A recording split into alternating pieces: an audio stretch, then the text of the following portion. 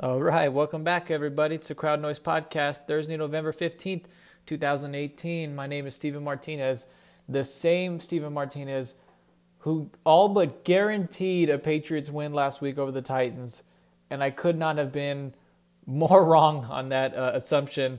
The Titans just dismantled the Patriots at home. Tom Brady looked like he was 61 instead of 41, and it made me look pretty foolish, so thanks for that one, Tom. But we're back. That's what we do. We come back every single week, no matter how horrible or horrendous our picks were last week.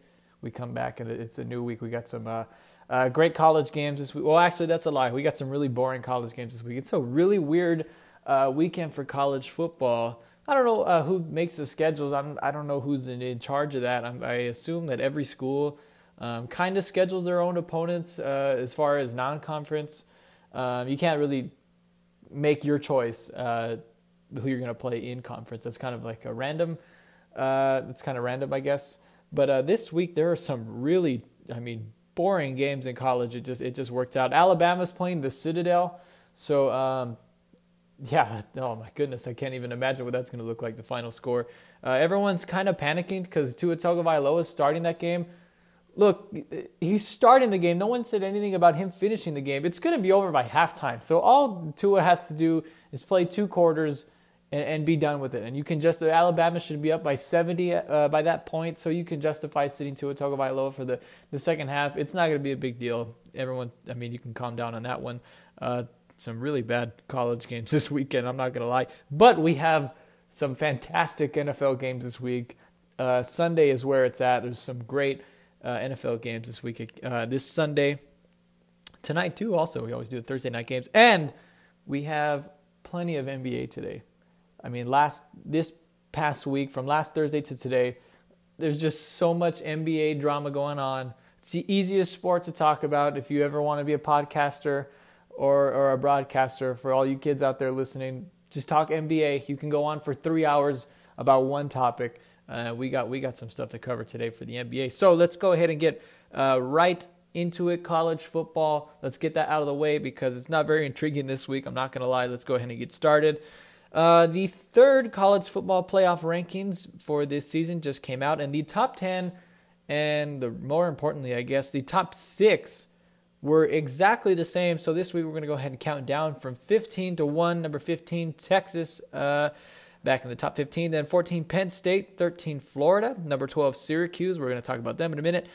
Number 11, UCF, number 10, Ohio State, West Virginia, number 9, number 8, Washington State is still hanging around, number 7, LSU is still hanging around, number 6, Oklahoma, number 5, Georgia, number 4, Michigan, number 3, Notre Dame, number 2, Clemson, and number 1, Alabama, still on top. So, our 3 games this week, nothing changed in the top 10, which I agree. Nothing really happened to justify changing. I guess you could have swapped Washington State and LSU.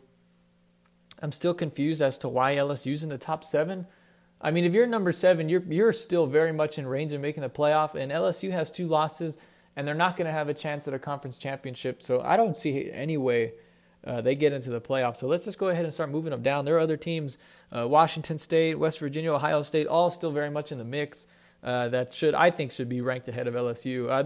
They're a great team, but once you have 2 losses, you need a whole bunch of help, and it's a little bit too late in the season for anything major to happen for them. It's going to take a whole lot for LSU to get into playoff. But it's not going to happen.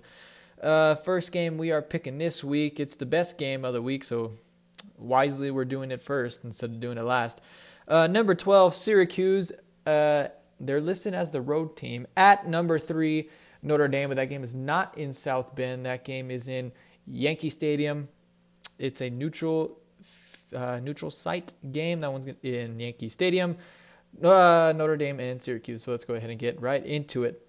Notre Dame has really been trending down these past few weeks. Everyone's kind of really, really down on them.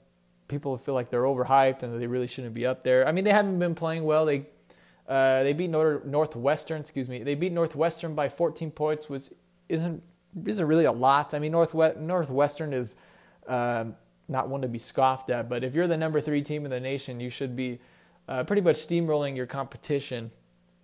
So people are kind of kind of down on the Notre Dame hype train. They're looking like if there was a lot of chaos, say Alabama loses to Georgia, or maybe not necessarily Michigan, but if Ohio State were to beat Michigan and get back up there, if Oklahoma were to run the table and win the Big 12 title, it looks like Notre Dame could be that one team that's left out that has the biggest case to get in, and they get left out because even though they beat Michigan week 1, should Michigan run the table, beat Ohio State, and then beat Northwestern, ironically, in the Big Ten title game, I think they'd have a better case to get in rather than Notre Dame, despite being beaten by Notre Dame, but that was way back in week 1. Shea Patterson, it was his very first game in the maize and blue. And Michigan is just hot. Conversely, how Notre Dame is trending downwards, Michigan is trending upwards. Everyone's really high on Michigan. Did I say Michigan State? Everyone's high on Michigan. I'm making air quotes here. They're the hottest team in the country. People like to throw that title around every year. Who's the hottest team in the country? Who could win right now? I don't disagree. I mean, Michigan's been playing fantastic. It looks like they're getting better week after week. But I don't agree with the hottest team in the country. Clemson is still steamrolling people. Alabama hasn't skipped a beat. They haven't given up a point in the last 9 quarters. So, I mean, how is Michigan any hotter than Alabama? I've been on the Alabama bandwagon since week 1. I mean, I'm sure you guys are sick about hearing Alabama and how fantastic they are. I personally believe when it's all said and done, this is going to go down as one of the great college teams ever. I mean, they're that good. And think Tua's coming back this season, so they might be even better next year. But again, enough about Alabama. We're talking about Notre Dame.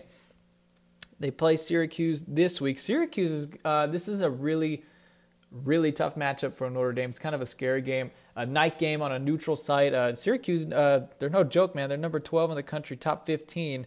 And Dino Barber is the head coach for the Orange. They're playing the best. This is their best record since he's taken over that job. I want to say 3 years ago. This is the best Syracuse team that he's had. And his name is getting thrown around a lot to take over another big-name program, whether it be Oklahoma. Should Lincoln Riley go to the NFL? And or USC when Clay Helton is indefinitely fired from USC. He needs to get out of there. So Dino Barbers his name is definitely being thrown around. He's one of the hotter tickets in college. But right now he's got to worry about the number 3 team in the nation at Yankee Stadium. Since Brian Kelly has moved to Ian Book over Brandon Wimbush, Notre Dame, that's when I said way back when that Notre Dame was the second best team in the country. I meant it then, but I was wrong. I mean, it's Clemson right now, and then it's pretty much, I would say Michigan is better than Notre Dame right now. I'd have them at number 3 and Michigan at number 4. But like I've also said in weeks prior, I'm not in charge of the committee, which I think I should be, but it's a little bit above my pay grade. Since they moved to Ian Book, man, they've been really balanced. And that's when I was really buying into the Irish. I said they were the second best team in the country because they were able to run the ball. Of course, Notre Dame is always a power running football team. We know we're going to get there. But they were able to stretch the field and throw the ball downfield with Ian Book. They've done that a little bit less so since I said they were the second best team in the country. And Ian Book was doubtful to start this week with a rib injury. It wasn't a break. I guess it was just a bruise. But Brian Kelly says it is, quote, pretty clear that he's going to be starting this week. So Ian Book's he's going to start. He's going to be ready to go against the Orange. And for that reason, I'm going to take the Irish to win. Syracuse has given Clemson all they can handle these past 2 years. They beat them last year. They nearly beat them this year. And I think Clemson is better than Notre Dame. But on a neutral site, I mean, I think Notre Dame, their offensive line is consistently one of the best in the country. Year in and year out. As you can count on Clemson to have the best defensive line in the country, you can count on Notre Dame to have the best offensive line in the country. They got to control the time of possession, turn it into a classic Big Ten game, even though Notre Dame's not in the Big Ten, but they're kind of in limbo. They go in the Big Ten sometimes and they go in the ACC sometimes. They need to play like they're in the Big Ten, a really low-scoring game for Notre Dame to win. It's not what I have here. Notre Dame 27-15. I'll take them in Yankee Stadium. They got to keep winning. A loss here would end their season. They'd be done. Even with one loss on the resume, they'd be done because even though Syracuse is a top 15 team, Notre Dame doesn't have the rest of the resume that anyone else would have, specifically Michigan if they were to beat Ohio State, which we're going to get into in just a little bit. Yeah, we have Michigan on the slate. So let's not spoil it. So second game we have here, and here's what I was talking about. These are really boring games this week. Unranked Arizona at number 8, Washington State in Pullman, Washington. I said a few weeks ago that Washington State has absolutely zero chance to get into the playoff. There's just not going to happen. And they haven't lost. I expected them to lose after I said that, and they haven't. They've been winning decidedly these past few games. They haven't gone anywhere. They have a Heisman contender who's going to lose to Tua Tagovailoa. You can mark that down. Gardner Minshew, I'm getting his name right, Gardner Minshew, who has the best, if not the only, might be the best by default, but nonetheless, the best mustache in all of college football. I will give him that much. If he doesn't win the Heisman, he needs to win the next, I don't know what award, maybe the Ditka Award for the best mustache in the country. I mean, hands down, he's got a great stash. So I'll give him that much. I'm fair. He's not gonna win a Heisman, but he should win best mustache. That's, I mean, undoubtedly. With that mustache, he has led Washington State to a one-loss record. That one loss, ironically, we're gonna get into that right now, to horrendous USC. I mean, this is let's get into that in a minute. They're gonna be playing Arizona, who's been. They're Arizona. I mean, I don't know what to tell you. They're not very good. Kevin Sumlin's first year in Arizona. I forgot Kevin Sumlin even coached in Arizona. I mean, they're not very good. The Pac-12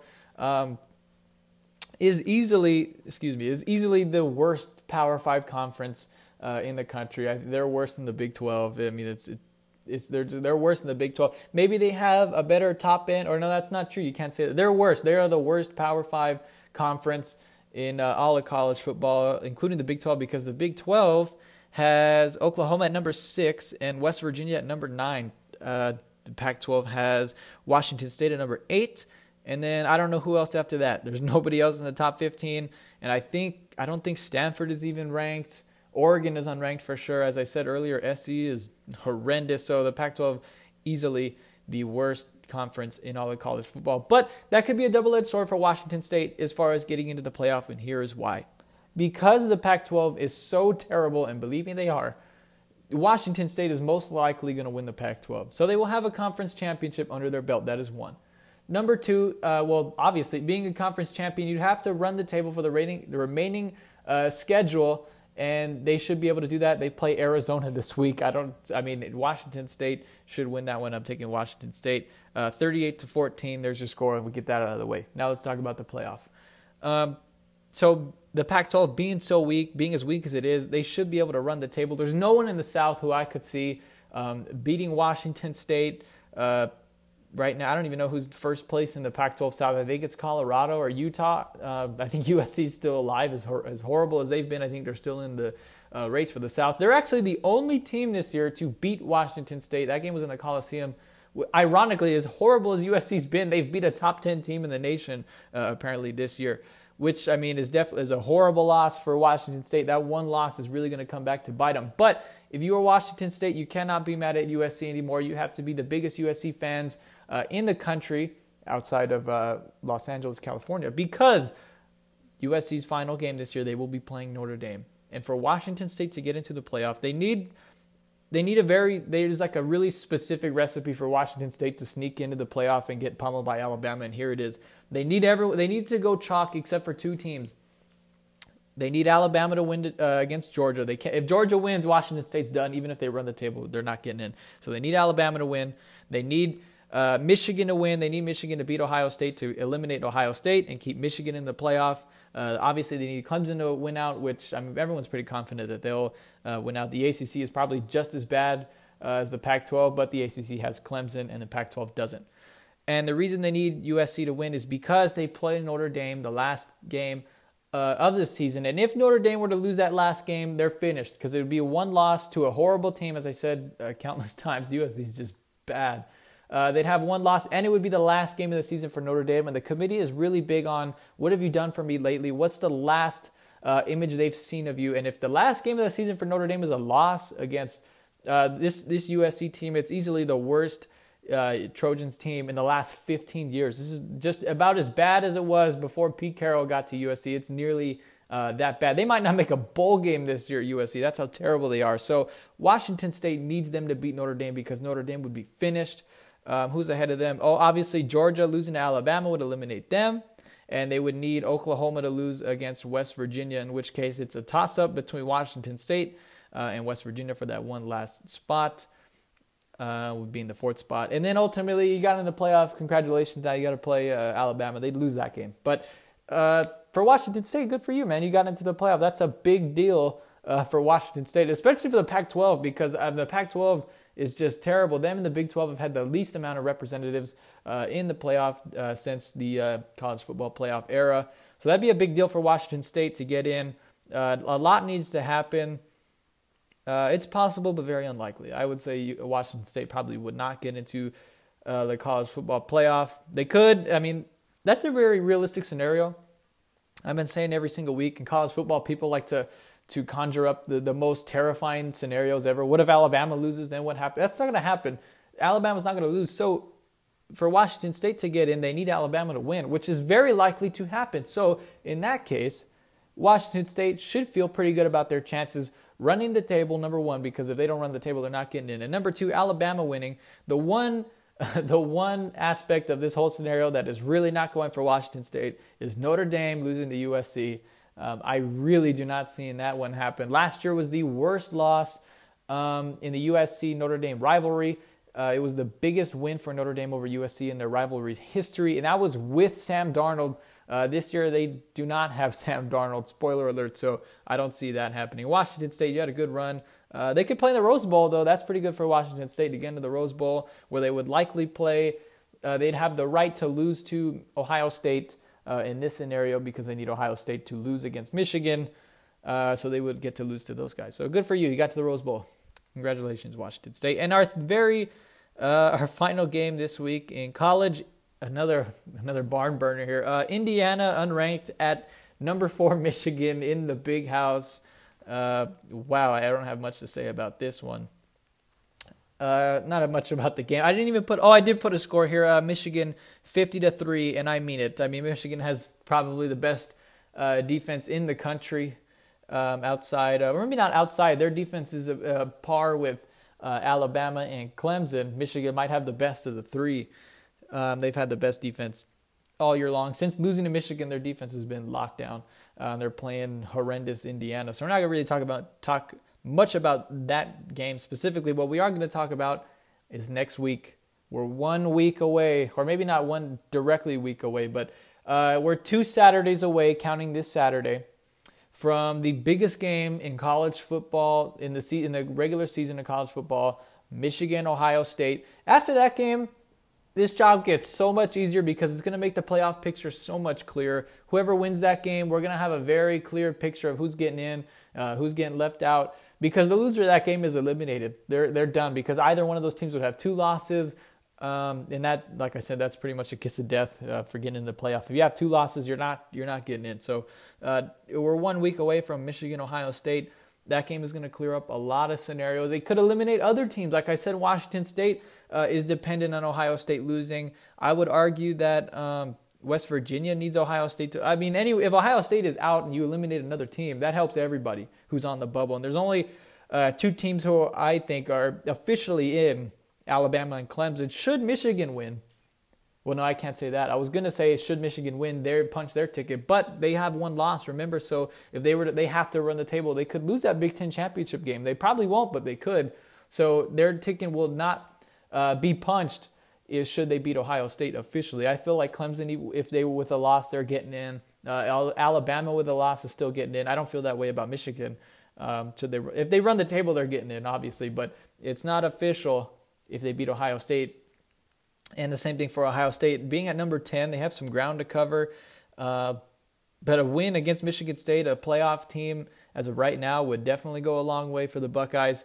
They would still need some help. If Ohio State were to win, they beat Michigan, being number 4. They could jump up to at least number 8 or number 7. If it's a dominant win, they can jump up to the first 2 out, 5 or 6, and Michigan would probably drop down to still in the top 15, but I'd say in double digits, at 10, 11, or maybe even 12, depending how lost that would be for Michigan. Where is that game? We'll have to find out next week. This is why I was saying last week, I need to start fact-checking. I put myself into a corner right there. So if Ohio State wins that game, it definitely causes a lot of chaos. A lot of teams that are on the bubble, Georgia, Oklahoma, Washington State, West Virginia, those 4 teams are really hoping Michigan wins that game and it remains chalk. Because if you put Ohio State back into the mix, then it just creates all kinds of chaos. And Ohio State has a very recent history of sneaking in the playoff over and snubbing a lot of other teams. So a lot of those 4 teams definitely hoping for a Michigan win next week. And the hypotheticals are over. Once we get done with that game, there's no more hypotheticals. What if this team wins? And what if that team wins? And what if this team wins and that team loses? There's no more of that because the picture becomes so much more clearer. You limit the number of playoff contenders down to maybe 6 or 7 versus right now, everyone in the top 10 is pretty much still alive. I think there's only about 6 who could realistically get in there, but they're all 10 are alive. They're still have very much of a good chance to get into the playoff. After that, 11 UCF, number 12 Syracuse, they're not getting in. So the top 10, all of the top 10 are still alive. I feel like 6 could realistically get in. That's Alabama, Clemson, Notre Dame, Michigan, Ohio State, and Oklahoma. Or did I already say Oklahoma? I might have. Alabama, Clemson, Notre Dame, Michigan, Oklahoma, and Ohio State. Those are the 6 teams that I could see getting in. I don't see Georgia getting in because they're not beating Alabama.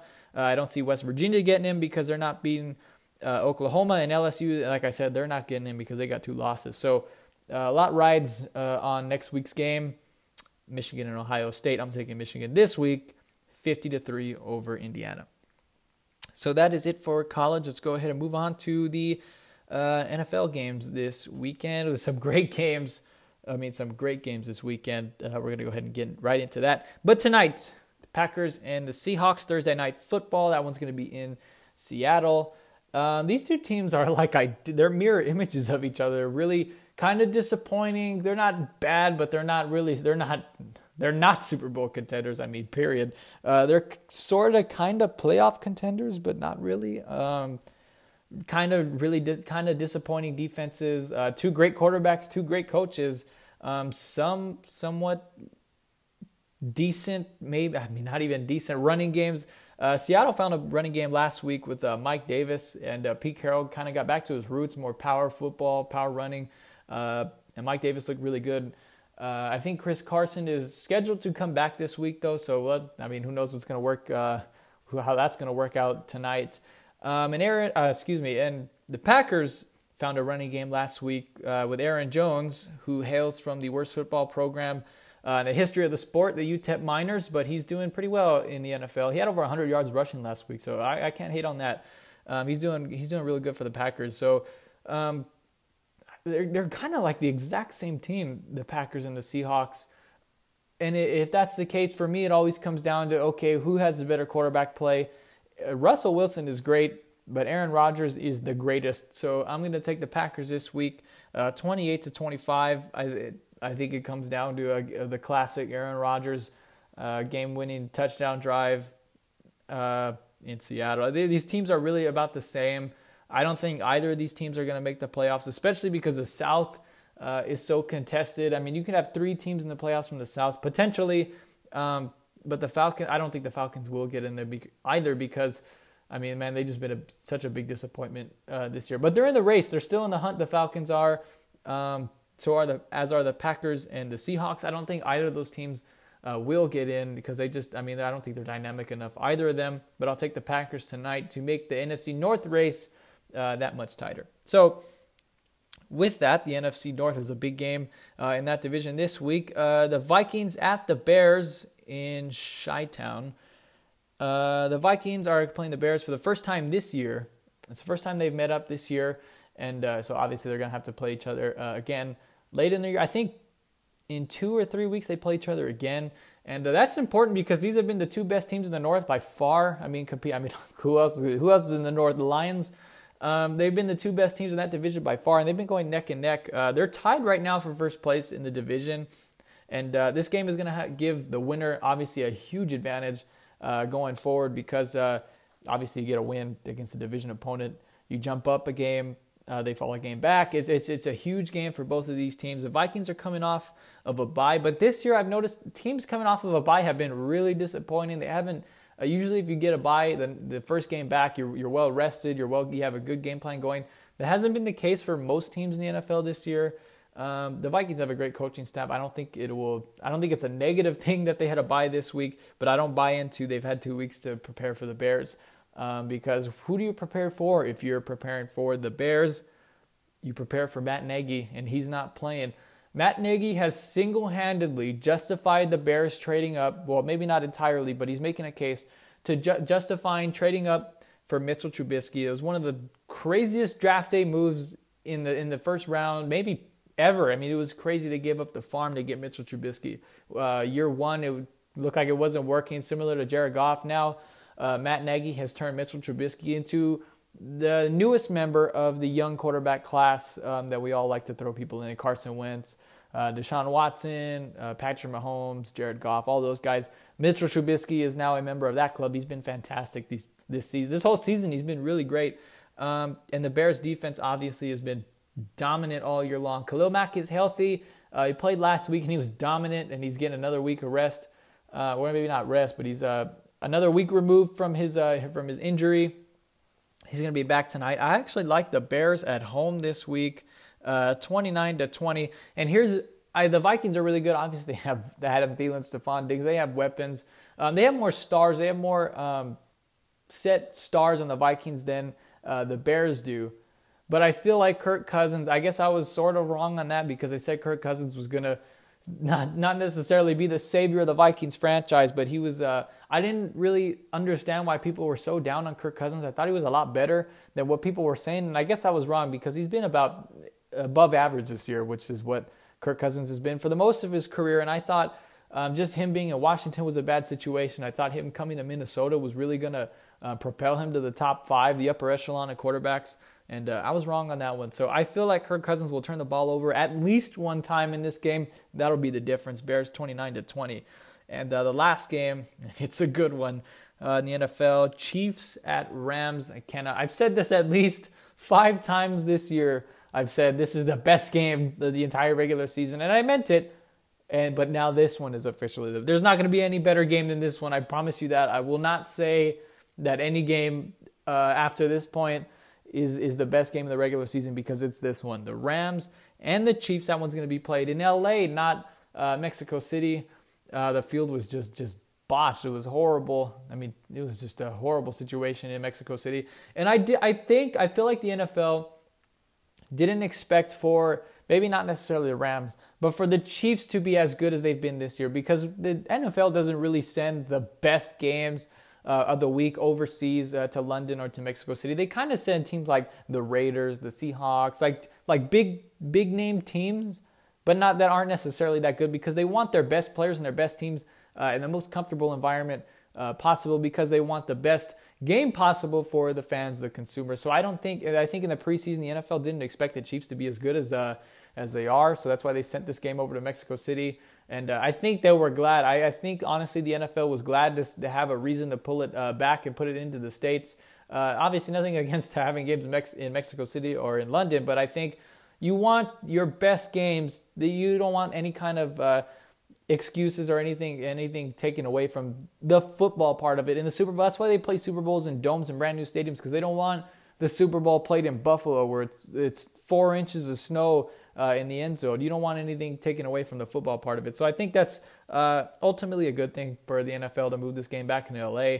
And it's good for all the people who are suffering from the wildfires in California. A lot of first responders and people who have been affected by the wildfires are getting free tickets for that game on Sunday. So kudos to the Rams. Good on them. But now let's get into the football part of it, like the analysis. This is what I don't get paid for, the analysis part of the game. Since the Rams have lost on the road to one of the best top 3 teams in the NFL on the road, that being the Saints, a lot of people are kind of down on the Rams and jumping off the bandwagon. Not me. I still think the Rams are the best team in the NFC. As dumb as that sounds, they lost to the Saints, but I still would say that the Rams are better than the Saints. If you played that game in LA, I think the Rams win that one. If you played it again in New Orleans, I'd still put my money I'd still put my money on the Rams to win that one, even in the Big Easy. So with that being said, the Chiefs, man, they're so good. They're a great team, and they figured out how to play defense. They figured out how to get enough stops for Patrick Mahomes, and even if they didn't get stops, he's more than capable of putting up 50 points a night. This game's going to be so much fun because obviously the Rams can put up 50 at any given point. And I don't see the Chiefs defense clamping down on the Rams, but they will get enough stops. They will get enough stops against the Rams. And the reason I'm going to take the Chiefs this week, ironically, after I said I wasn't jumping off the Rams bandwagon, but I'm taking the Chiefs because they have more stars on offense. They do. I mean, Tyreek Hill is better than Robert Woods. They have Travis Kelce, obviously. Kareem Hunt, Todd Gurley's the best running back in the league, but Kareem Hunt's not far behind him. And Patrick Mahomes is undoubtedly better than Jared Goff. He's better than a whole lot of maybe 30 other quarterbacks in the whole league. No, that's too far. Maybe 29 other quarterbacks Patrick Mahomes is better than. He's not better than Aaron Rodgers yet. I'm still giving Tom Brady the edge because he's got 5 rings, and Drew Brees. Am I leaving anyone out? Maybe Russell Wilson. Okay, so about 27 other quarterbacks Patrick Mahomes is better than. So Jared Goff falls into the latter in this situation. I'm going to take the Chiefs in this one. Man, it's going to be a fun game. I didn't put a score down. Or did I? No, I didn't. I didn't put a score down, so we're going to go ahead and choose this score live, everybody. I'll take the Chiefs in this one. What do you guys think? Like 42, 35, 38? I mean, this is going to be a really high-scoring game. The Chiefs will get enough stops, and they're going to give the Rams defense all they can handle. I mean, the Rams defense, they couldn't stop. The Rams defense couldn't stop. I almost said St. Louis. They couldn't stop New Orleans, the Saints. They couldn't stop the Saints in New Orleans. And I feel like Patrick Mahomes' offense is a little bit better than Drew Brees' offense, his weapons. And the Saints gave the Rams all they can handle. So I like the Chiefs in this one. I like the Chiefs. Yeah, let's say 42-38. It's going to be a high-scoring game in L.A. What we come to expect. We've come to expect shows in L.A. So we're going to go ahead and be looking forward to that. So that's all of our NFL this week, and all of our football, I should say, period. And we have a whole lot of basketball. What are we at, half an hour? I'm going to need this entire half hour because we have a lot of NBA to cover. A lot happened this week. It's the best sport to talk about. There's so much. You could talk about so much stuff other that has nothing to do with basketball. And you don't even have to talk about what teams or players do on the court, because what they do off the court and on social media is it's so much fun. That's why the NBA, I can't say they've passed the NFL.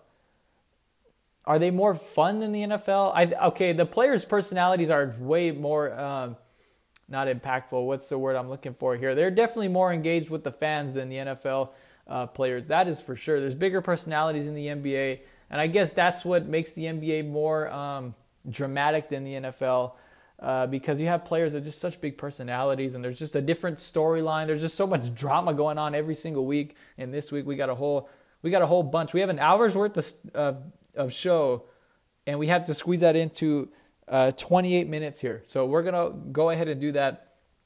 First NBA topic we have today. It's over. It's finally over. We're done. We don't have to mention this after we're done with this segment ever again. Breaking news: Jimmy Butler has been traded to the Philadelphia 76ers. It's over. I never have to talk about Jimmy Butler's whining. Well, actually, that's not true because he's a free agent at the end of the summer. So hold on that one. But until the summer, until the end of the regular season, I don't have to talk about Jimmy Butler anymore. I can't even say that because you never know with Jimmy Butler. But anyway, you know what I'm talking about. He's been traded to the Philadelphia 76ers. He's out of Minnesota. Good job great for Karl Anthony Towns and Andrew Wiggins. They finally get to have some fun playing basketball for once. So the T-Wolves traded Jimmy Butler to the 76ers for Robert Covington and Dario Saric, 2-for-1 trade. They did this passing up. See, okay, we're going to break this down on both sides. We're going to break down what this means for both sides of the trade, Minnesota and then Philly. So let's go ahead and do that. First off, Minnesota. They traded Jimmy Butler to Minnesota. Excuse me. No, they didn't. They traded Jimmy Butler to Philadelphia. Minnesota did. They traded him to Philly for Dario Saric and Robert Covington, who are good players. They're not great. They're good players. They're serviceable. They're not bums. But Minnesota botched this deal. I mean, this was about the worst possible package they could have gotten. This tells me that they could have waited. I mean, this tells me that they could have waited till February at the trade deadline, right before the All-Star break, and gotten a huge deal. If we're in November still, you have December, January, February, like 3 months, 2.5 months. They could have waited. They wanted to get this done as quick as possible. They didn't care about the return. They passed up 4 first-round picks from the Rockets, and the Pelicans were also, also in the conversation to get Jimmy Butler. But what broke the deal with the Pelicans or made them not as competitive as the Rockets or the Sixers, they didn't want to give up 2 first-round picks or many first-round picks for that matter. And I think that's what broke the deal with the Pelicans. Because let's first address the Rockets deal. I get why maybe this year and maybe next year's first-round picks from the Rockets wouldn't have too much value, because if you put Jimmy Butler on the Rockets with James Harden and Chris Paul, they're going to give the Warriors a run for their money. They pushed with Golden State to 7 games last year. They probably could beat Golden State this year with Jimmy Butler, James Harden, and Chris Paul, especially with the turmoil that's going on in OKC. In Oakland right now, we're going to definitely get into that in a little while. The Rockets would definitely have an edge playing the Warriors this year. They almost beat them last year. You add Jimmy Butler, who's a great two-way player. This year, that would be a really scary matchup. The Rockets have been struggling also, so that would kind of give them some juice going forward. But 4 years worth of draft picks, and you're not going to take that chance, because it's no guarantee. This year, you're not going to get much. You're probably going to get a 27th overall pick or 28, something like that. But there's no guarantee Jimmy Butler re-signs with Houston. You don't know what Jimmy Butler's going to do, so you lose Jimmy Butler this coming summer if you're Houston. Chris Paul has shown that he's had some injury problems over the last few years. Who's to say he's playing at a high level in the next 4 years? You're telling me Chris Paul's still going to be a top 10, top 5 point guard? I don't know. With his injury history, I don't know about that one. And then you leave James Harden all by himself, or maybe not by himself, but Chris Paul with a shell of a man, Chris Paul. I don't know how good the Rockets are going to be. You didn't want to take that chance. So they passed up four first-round picks. That's pretty hard to do. To say you don't think the Rockets are going to be bad, or that pick's going to have any value for 4 years. You don't know what the Rockets are going to look like 4 years from now. In 4 years from now, it's going to be 2022. Now, when I say the year 2022, that sounds like the future. Like flying cars or something. And that's only 4 years from now. So you have no idea what the Rockets are going to look like, and they didn't want to take that chance. And this is the one that I really thought they should have went after. Is the Pelicans. I would have taken 2 first-round picks from the Pelicans, maybe 3, for Jimmy Butler. You don't even have to give me any players, because, like I said with the Rockets, it's the same thing I'll say for the Pelicans. There's no guarantee that Jimmy Butler re-signs in New Orleans, and there is a guarantee that he doesn't re-sign should Anthony Davis be on the move, because there's no way Jimmy Butler's going to stay in New Orleans by himself without Anthony Davis. So the first round pick this year, obviously Anthony Davis and Jimmy Butler, they're going to be pretty good. They definitely a playoff team, maybe a 4th or 5th seed. They're like that good. That's how good Anthony Davis is. If you give him a competent wing like Jimmy Butler, an all-star, New Orleans could be pretty scary. But that brings us back to, should Anthony Davis leave? Should Jimmy Butler leave? The New Orleans Pelicans are easily the worst team in the NBA without Anthony Davis, and then definitely they don't even have Jimmy Butler now. But without Anthony Davis, the Pelicans are awful. They're easily the worst team in the league. So that second first-round pick is a top 3 lottery pick. Now, you miss out this year on the Zion Williamson sweepstakes and the R.J. Barrett sweepstakes, but excuse me, it's really cold in here. But next year, you get a top 3 pick almost guaranteed. Of course, the NBA has those confusing clauses: top 3 protected, top 5 protected. But at that point, you wouldn't make that trade. You'd have to get a straight up first round pick. So the T-Wolves passed up on that. They didn't want to wait. This tells me they just wanted to get rid of Jimmy Butler. They wanted the headache to be over, which I can see that side of it. But by the same time, you are running a franchise, and every move you make should have you should have an idea in mind. Like this tells me that not only did they want to get rid of Jimmy Butler as quickly as possible for any price, and they didn't want to send him to the West. That tells me one thing. They did not want to see him as much as often as they wanted to see him as little as possible. So they sent him to the East, because the Rockets obviously in the West, the Pelicans in the West. They didn't want to see him often. But what that also tells me is that they are banking on Karl-Anthony Towns and Andrew Wiggins being the faces of the franchise and possibly being the next dynamic duo of the NBA. It's not going to happen, but that's what the Timberwolves are banking on, because Sarge and Covington are good players, but like I said, they're complementary players. They're not guys who are going to carry the franchise. Obviously, they're not superstars. They're not all-stars. So that tells me the Timberwolves are hoping that they're going to complement Andrew Wiggins and Karl-Anthony Towns, which I don't think will work. I mean, the Minnesota, they just botched their franchise.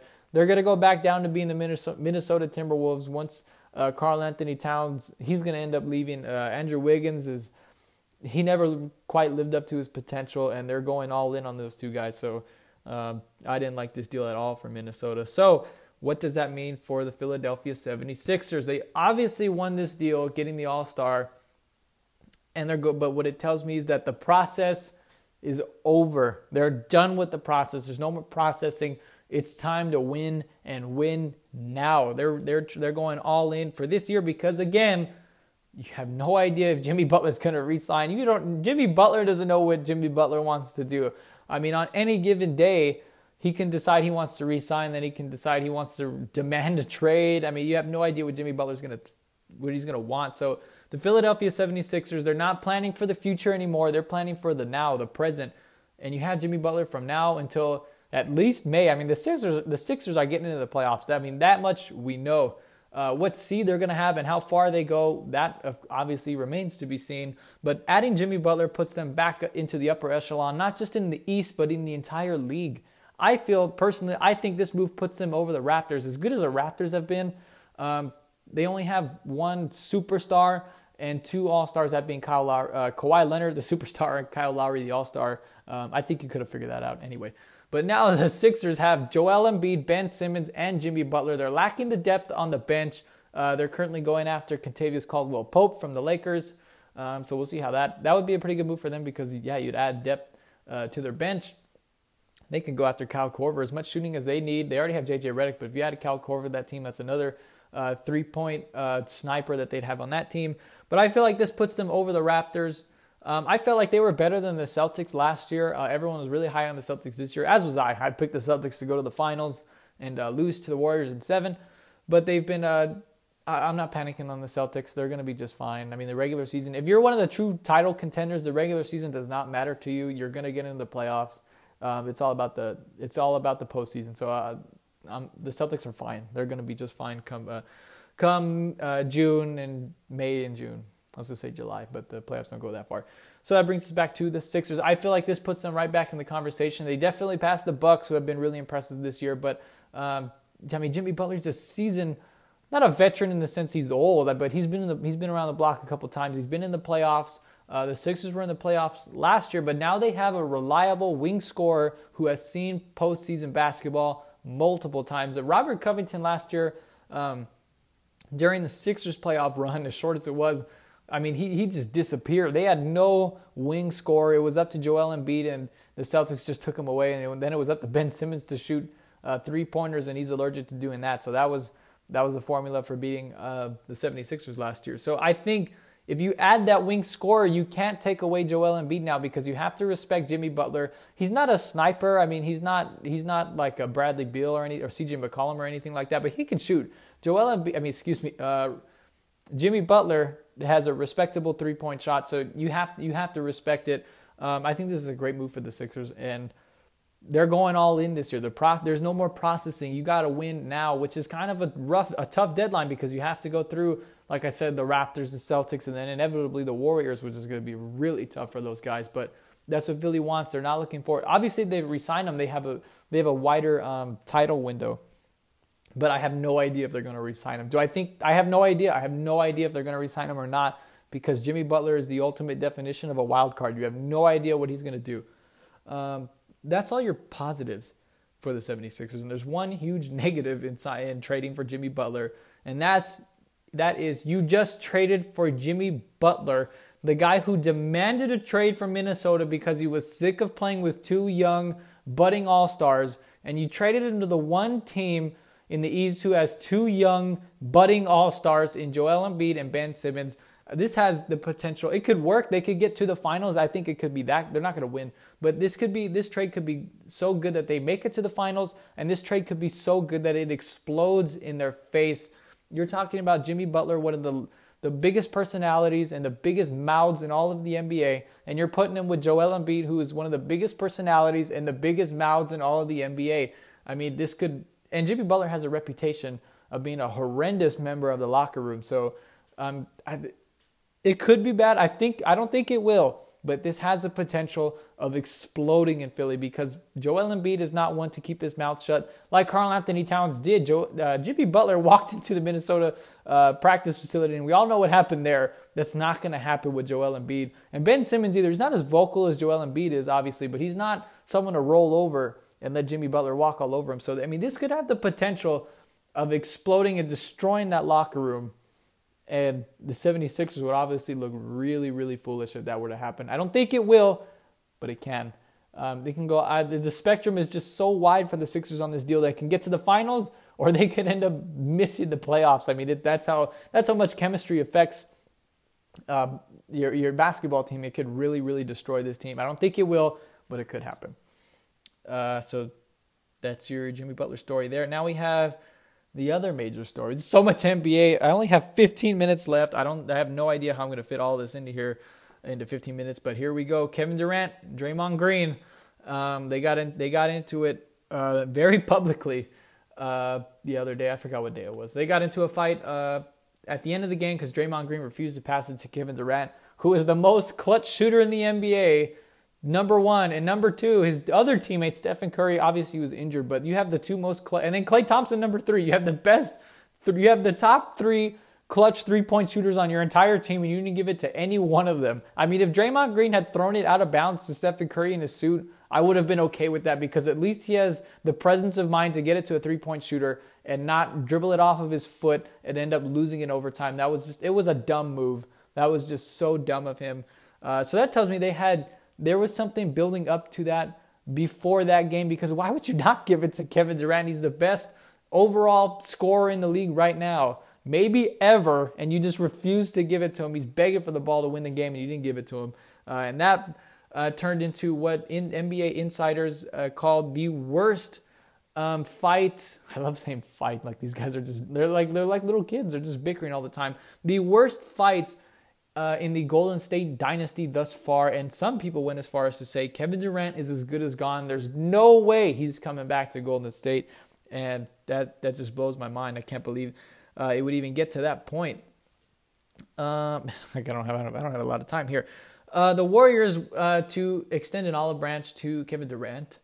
They suspended Draymond Green for a whole game without pay, which is a pretty big deal in the NBA. To kind of show Kevin Durant, hey, we have your back, we have your support, or you have our support. And that's not enough to me. What the Golden State Warriors need to do is they have to trade away Draymond Green yesterday. They got to get rid of him. They got to get him out of they got to get him out of the franchise. He's no good to the Warriors at all. He plays defense, I get it, but guess what? Come January, you're getting another Draymond Green in the form of DeMarcus Cousins. You're going to have two of those loudmouths, two of those instigators on the team, which if my math is correct, twice as many fights. So they have to get rid of Draymond Green. Watching last year's playoffs, the Warriors were winning games in spite of Draymond Green. You can't count on him for more than 10 points a game. He can't defend like the wing. Like he's not going to lock up James Harden. They have Klay Thompson doing that. What do you need Draymond Green for? Get rid of him. And by getting rid of Draymond Green, you save a whole bunch of money that you could use in spending on Kevin Durant. Hello, if your number one goal is to re-sign Kevin Durant, which the Warriors have said it is, and it should be, you have to throw as much money as you possibly can at Kevin Durant.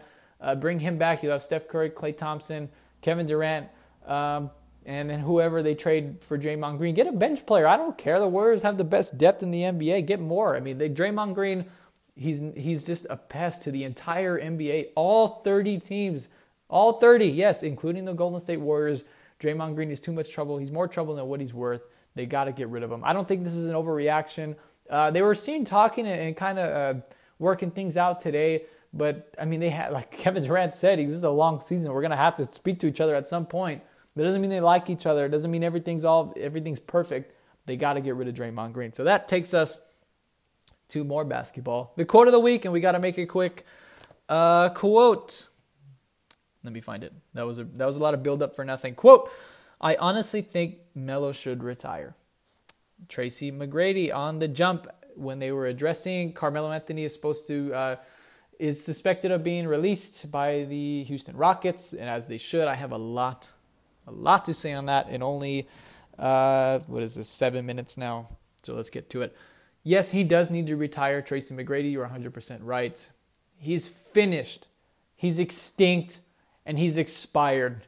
Carmelo Anthony does not belong in the NBA. He needs to get, it's frustrating to me, because he absolutely does not belong in the NBA in 2018. He doesn't belong in the NBA in 2012.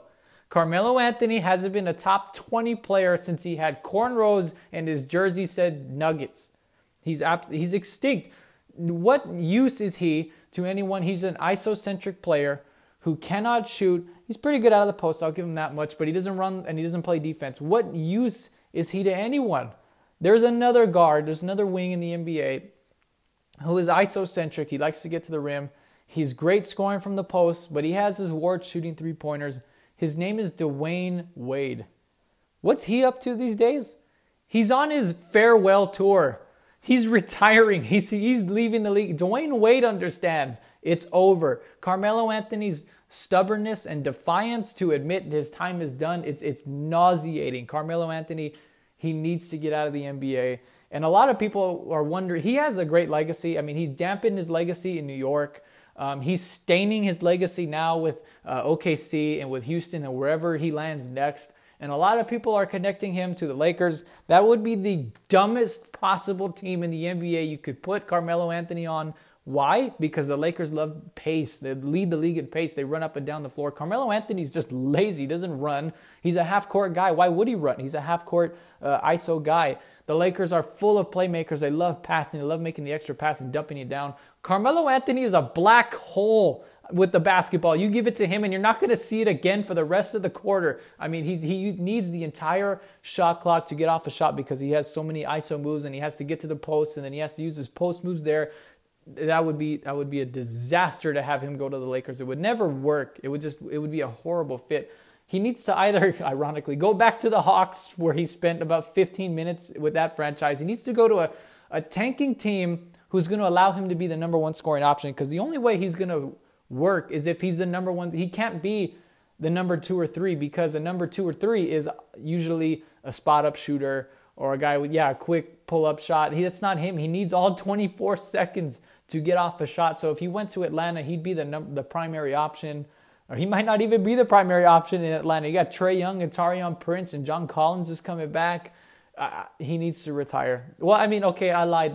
There is one perfect opportunity for Carmelo Anthony to play and to shine. There's one place I think that he can really revive his career, and that's in the Big Three. That is the end of our show today. Very emotional end to the show this week. We just made it. Can't believe we got through all of that in time. You can listen on Apple Podcasts, Spotify, Google Podcasts, or Anchor Podcasts. Next week, it is confirmed we will be having our Thanksgiving special. We're still working out some potential guest appearances, so be on the lookout for that. We're going to have some stuff planned next Thursday. It'll be Thanksgiving. We will definitely have a show. It'll be early in the morning because we want to get it in before the games start. And on Thanksgiving, the games start a little bit earlier than they do on traditionally on Sunday. So it will be an early special Thanksgiving edition of Crowd Noise. You can look forward to that 1 week from today. Go ahead and share this podcast with your friends. Leave a review on Apple Podcasts. Thanks for listening. I really appreciate it, guys. And I will talk to you next week.